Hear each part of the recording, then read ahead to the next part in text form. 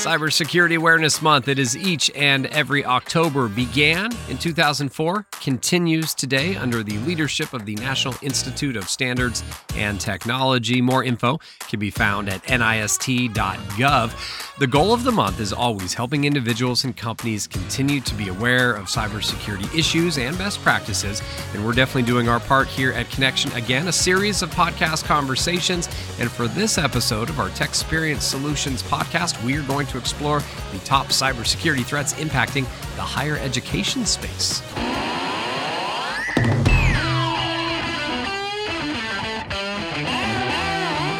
All right, folks, we get started here. James Hilliard back. Really looking forward to this chat. Got three Connection insiders on board. Bobby Spears, Senior Vertical Alliances Manager for Higher Education. Steve Nardoni here, Senior Director of Security and Network Solutions. And rounding out the three, Tim Allen, Director of Operations and Technology. Bobby, we start with you, higher ed. It is your focus, so you really get to kick us off. And believe it or not, I want you to start looking to wrap up 2022, start moving us into 23. Where is the higher ed security mindset? Where's their focus? When you look at, particularly in the post-pandemic world, cybersecurity is a massive concern, right? And so, it was heightened because so many colleges and universities are offering fully remote or hybrid curriculums. So pre-pandemic, massive amounts of data from faculty and students by, institutions of higher education are already collected. And therefore, cyber criminals and hackers are really high and targeting them. So a lot of the universities are more vulnerable because, they have poorly constructed or outdated cybersecurity systems. And so right now, that's the hot button right now, is just with the way things have changed from the pandemic. Everybody's trying to make sure they're guarded. In some of your conversations, have you experienced what I've experienced in other verticals, healthcare, the tech space, manufacturing, others? There's kind of a great reset. People got through the pandemic. They threw a ton of gear out there, but then it was like, we kind of got to double check things, make sure that we are secure, and then are we set to move forward, grow our business and all that. Where are the universities and colleges and higher ed? Are they doing some type of kind of great reset? Is there a review of what they did to make sure they're good now so they can grow and continue to serve students and faculty, but do it in a safe manner? Absolutely. Yeah. I mean, I'll give you a quick stat. Statistically, there were 1,851 data breaches in educational institutions between 2005 and 2021. So absolutely, definitely doing a reset, taking a look at things, a lot of data governance conversations. I just attended a conference in DC called RTM, brought together a bunch of CIOs to get together and kind of have like a meeting of the minds to talk about cybersecurity and a bunch of other things. But huge topic of kind of resetting and looking at data governance and how all the departments are in line or not. So yeah, a lot of conversation around that.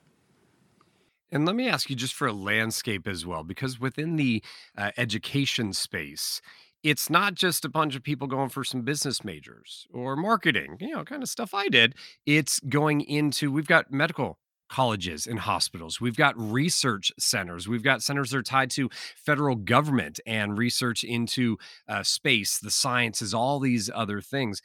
Not saying that a good old liberal arts college isn't a target, but it seems like that there are some other levels of higher education that could be even more targeted by those that are trying to get to very sensitive data and information.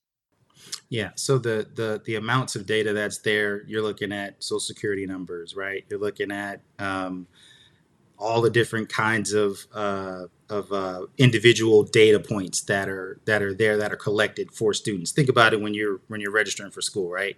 You're giving up everything. You're giving up all your financial information, because especially if you're trying to get financial aid or something like that. So all of your personal data is available inside the university systems. So that's why they're going after it. With that, Steve, let me bring you in here because, Steve, we've been having conversations throughout this Cybersecurity Awareness Month. The manufacturing space, we've talked about healthcare. We obviously know all sorts of other verticals have minds and minds full of data. And again, it seems like that, look, it's the same type of data, the financial, the personal identifying type of information, which is ripe for then creating personas online and stealing money and things like that. Is that what you see? Is it the same stuff that these cyber criminals are going after that they go after in other verticals? Yeah, so James, you mentioned upfront, some of the issues and concerns that a university may have associated with data. For example, let's just say they're uh, a medical teaching hospital, right? University, which means that they've got all kinds of data associated with healthcare.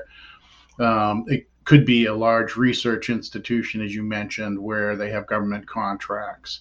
And then in general, Bobby hit on this, right? It's the personally identifiable information, that set of data that they capture on every single student. The interesting part too is we've had many conversations with universities associated with GDPR, right, the General Data Protection Regulation, European Union, because we know there are students from the EU that are here, right? So now that's added an additional complexity with data protection there.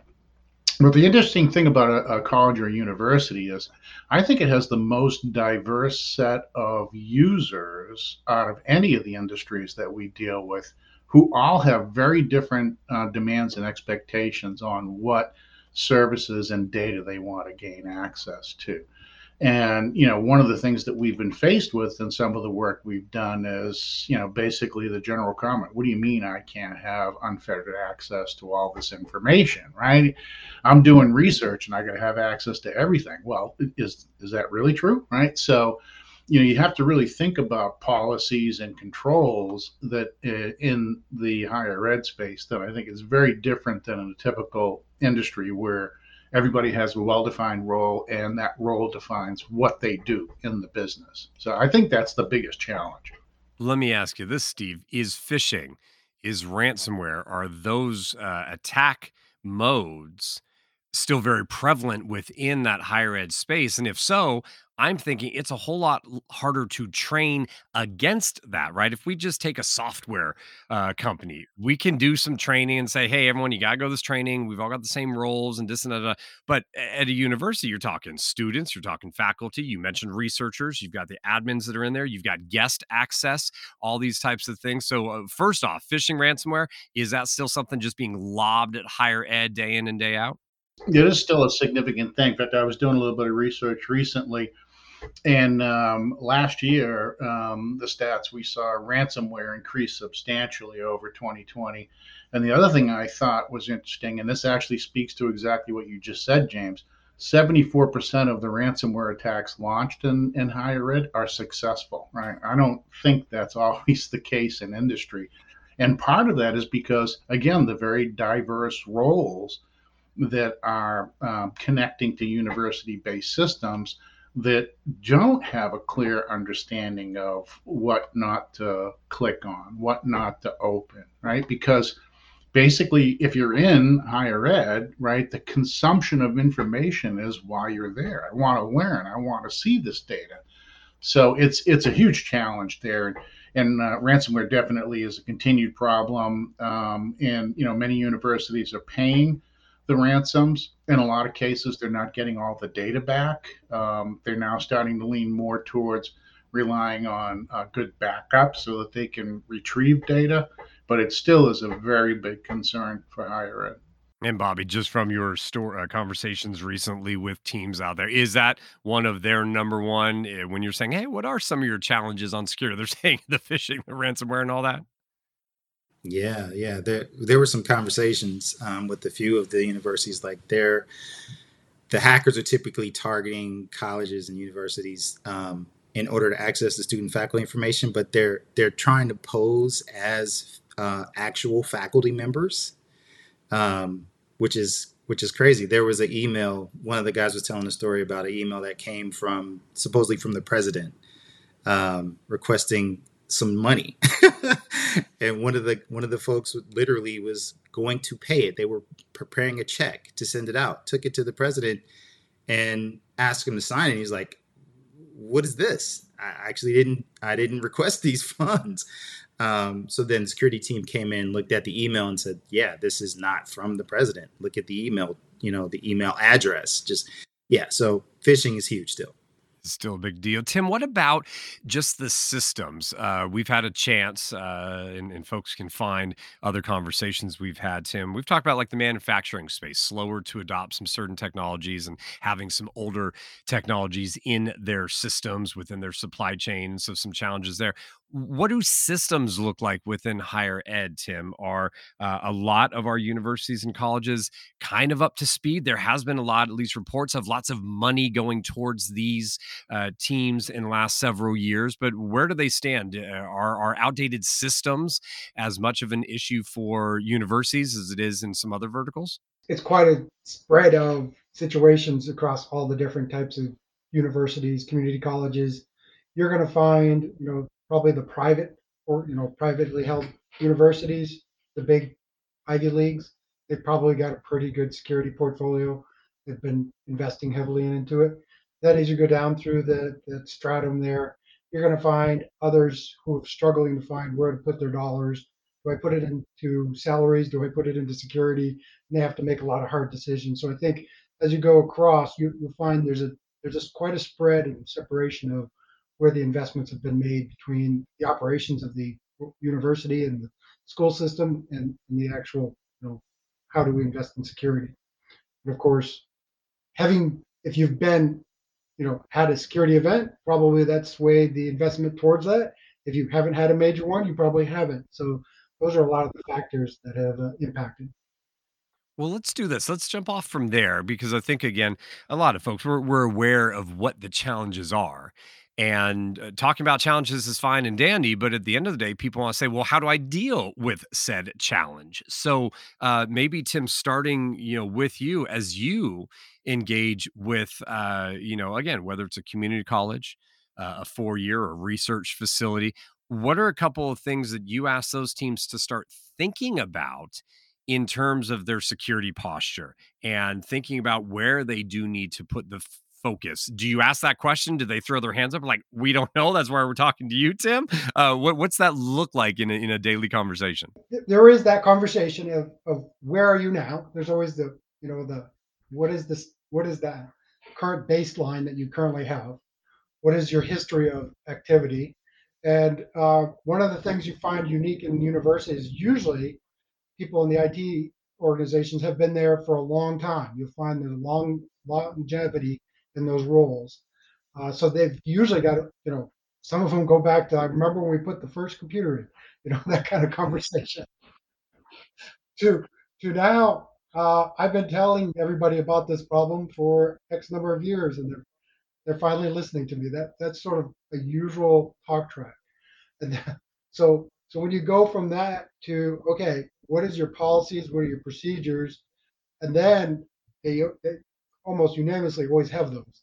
It's now what is the compliance? What is the ability to enforce? And that's usually where the challenges are. Is that part of the organization is challenged to actually defend the network because, as Steve had mentioned, and I think Bobby had mentioned, the forces are stronger on the educational side to get the day-to-day education done. And so that may be at the expense of security. And I think what we have learned in the last 2.5 years since the pandemic has hit is that when you cut those corners, you get exposed and you have significant exposure to your infrastructure. Steve, to the old timers, the guys that were there when the first computers came in, the guys that have been saying, I've been telling them this forever. Now, again, because we came through the last 2 years, now there's such a spotlight on, it's been growing over the last several years on security.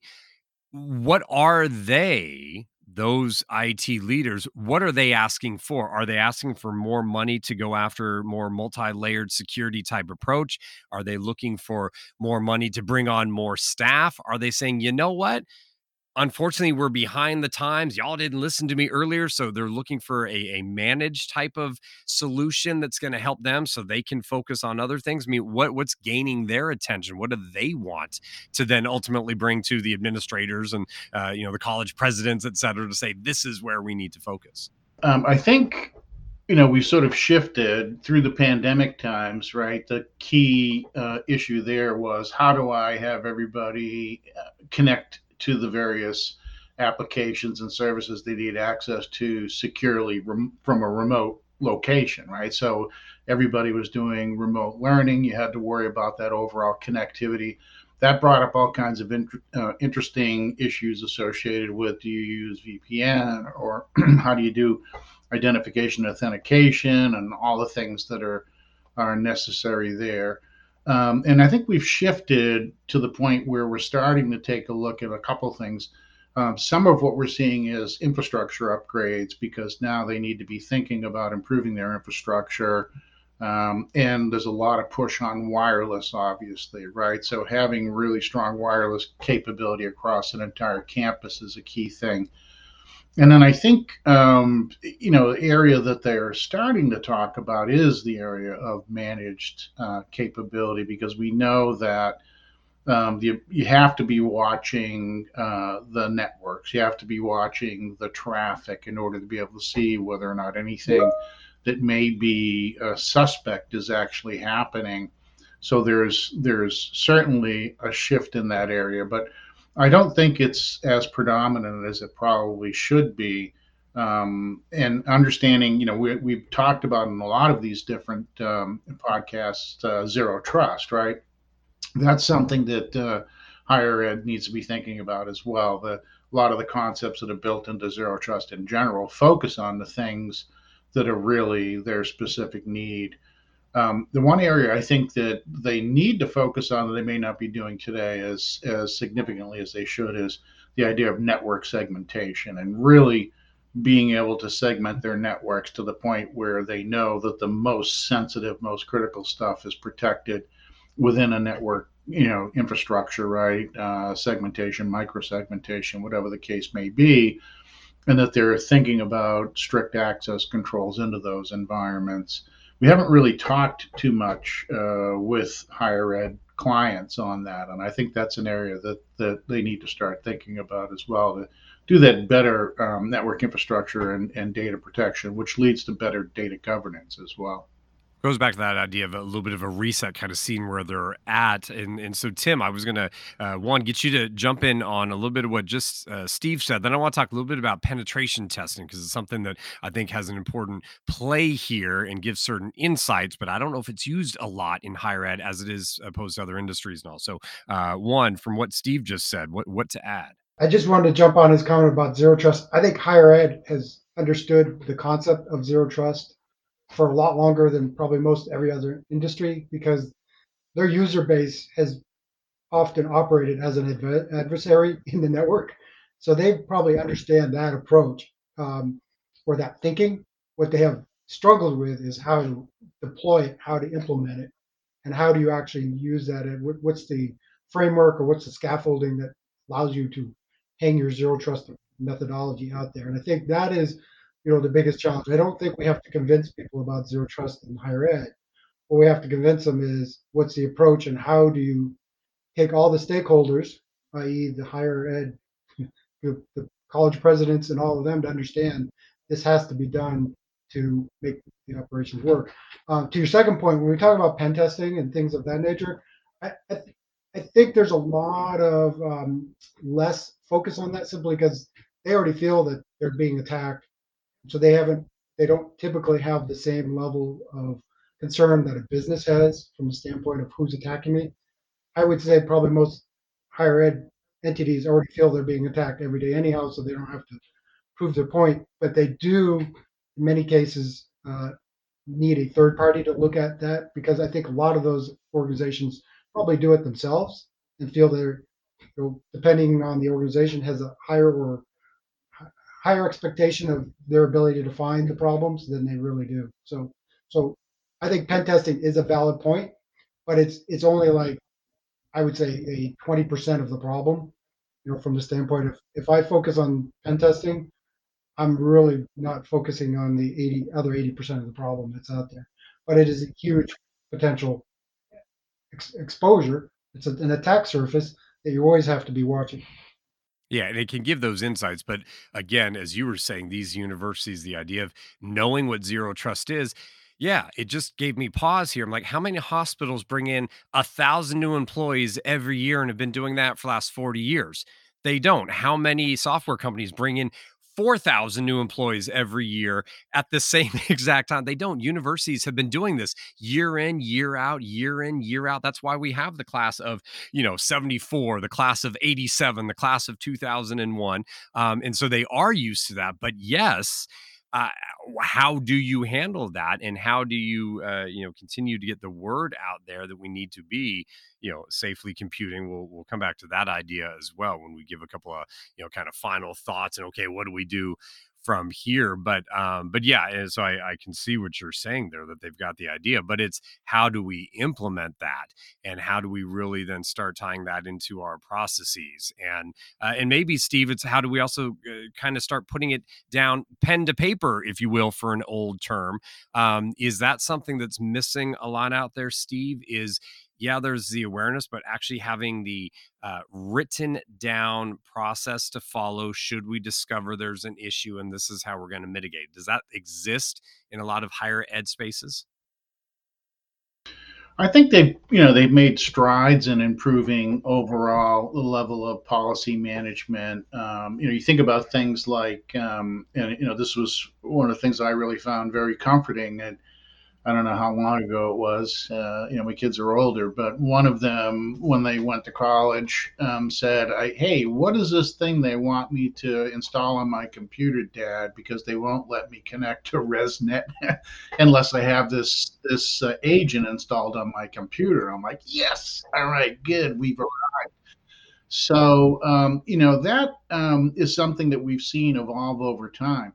But again, the structure of a university and you have to think about this. It's almost like a city, right, with various groups that have various levels of roles, various levels of data they produce, and what can they share.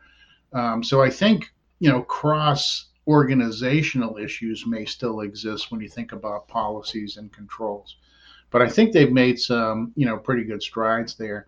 Yeah, the other thing I want to mention, Tim was talking about pen testing, is that it's really encouraging the amount of universities that are creating cybersecurity programs, degree programs, and we're starting to see an increase in that. And we know that there aren't enough cybersecurity professionals out there in the world today to really meet the demand of corporations, the industries that need them. And that's really good. And I know I just had a niece that just went to school, and she's in the cybersecurity program. And part of what that program does, to Tim's point, is they do testing, right? So they teach the kids how to do testing in the own environment, and so that level of vulnerability testing and penetration testing can be done by the students on a regular basis too.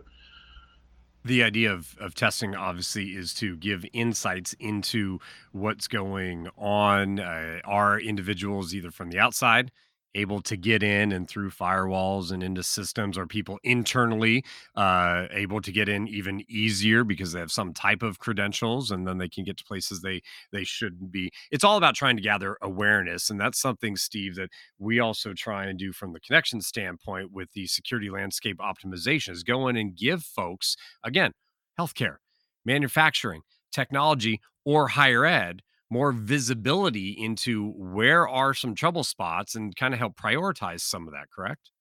Yeah, that's correct. And the security landscape optimization is designed really to cover the key points that we know every industry struggles with, whether it be endpoint security, multi-factor authentication, edge network security, identity and access control, policy, things like testing, security testing, even business continuity and disaster recovery. So we go through all of those elements, and we help set a risk baseline, and that helps whatever institution it happens to be understand, where am I today from a risk point of view, and then we can help them determine with our reporting and our roadmap planning where they need to go in a very specific way.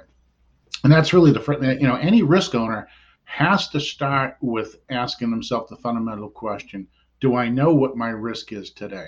And we know that's a complex question to answer because, again, think about higher ed, the amount of different users. And, you pointed out, James, right? Every single year, you've got new individuals coming in that are not familiar with how to gain access and what kind of information they can have.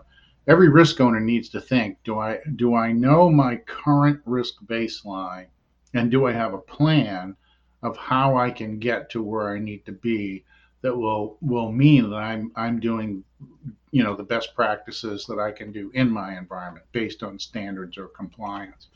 And that's really what the SLO helps you achieve.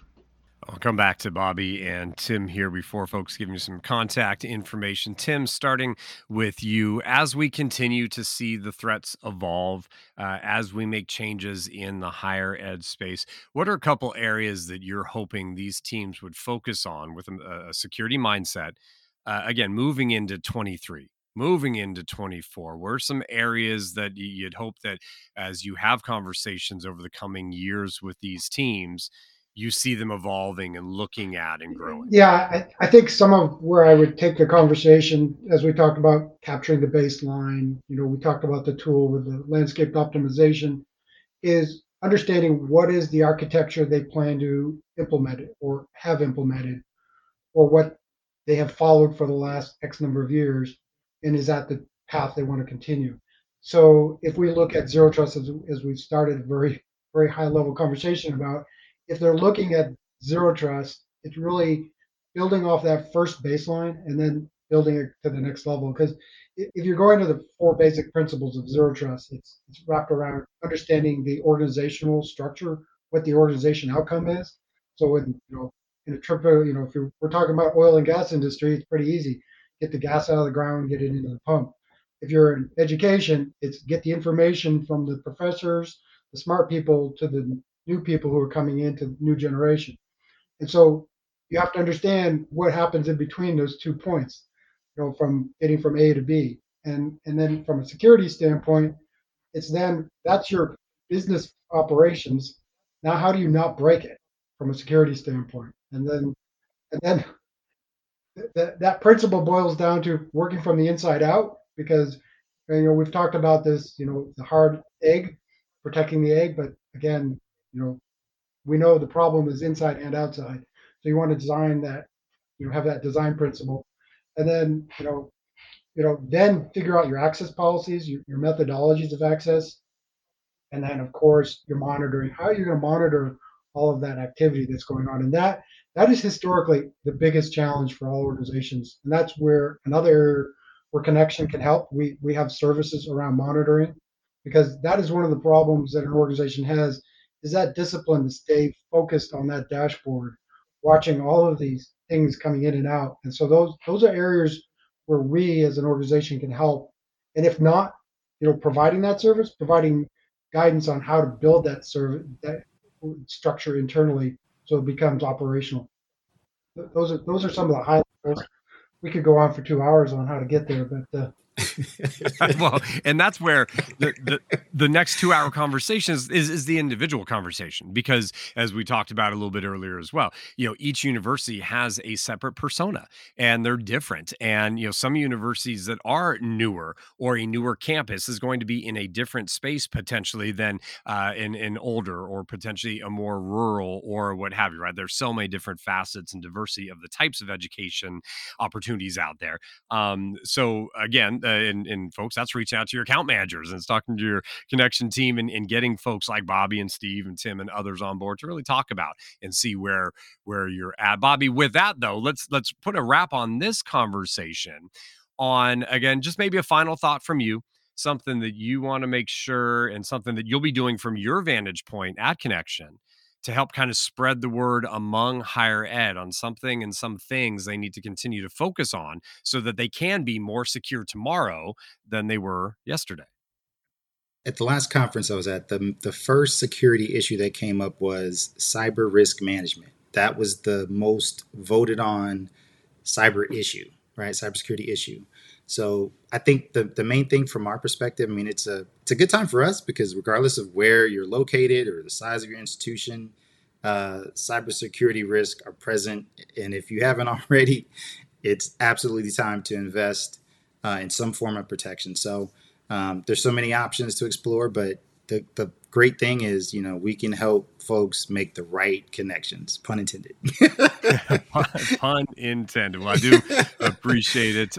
Connection.com, folks, if you go to our higher education page, there's more information. Also, connection.com/cybersecurity awareness month. Of course, would love for you to share this podcast. So on your favorite podcast platform, you can go ahead and like, share, and of course, subscribe to Techsperience Solutions here. And we do have other conversations that are out there tied to this cybersecurity awareness month. Again, to focus on manufacturing, on healthcare, other conversations. So I encourage you to check those out. But definitely stay in touch with your account management team as well, so that you can have these conversations. And as it comes up, right, the right people. And then we've got so many partners out there that we can pull in when it gets to the stage of talking the tech. Then that's a whole other round of conversations. But I think what we shared here today is some of the ideas to be thinking about first, and putting together a little bit of a framework of how do you want to go after and secure your defenses. And then you start talking tech and things like that down the road. So anyway, with that, folks, really appreciate Tim, Steve, and Bobby's time here. Thank you all for taking time to join us as well. And as always, we hope you continue to be safe, be well, and we do look forward to talking to you all down the road.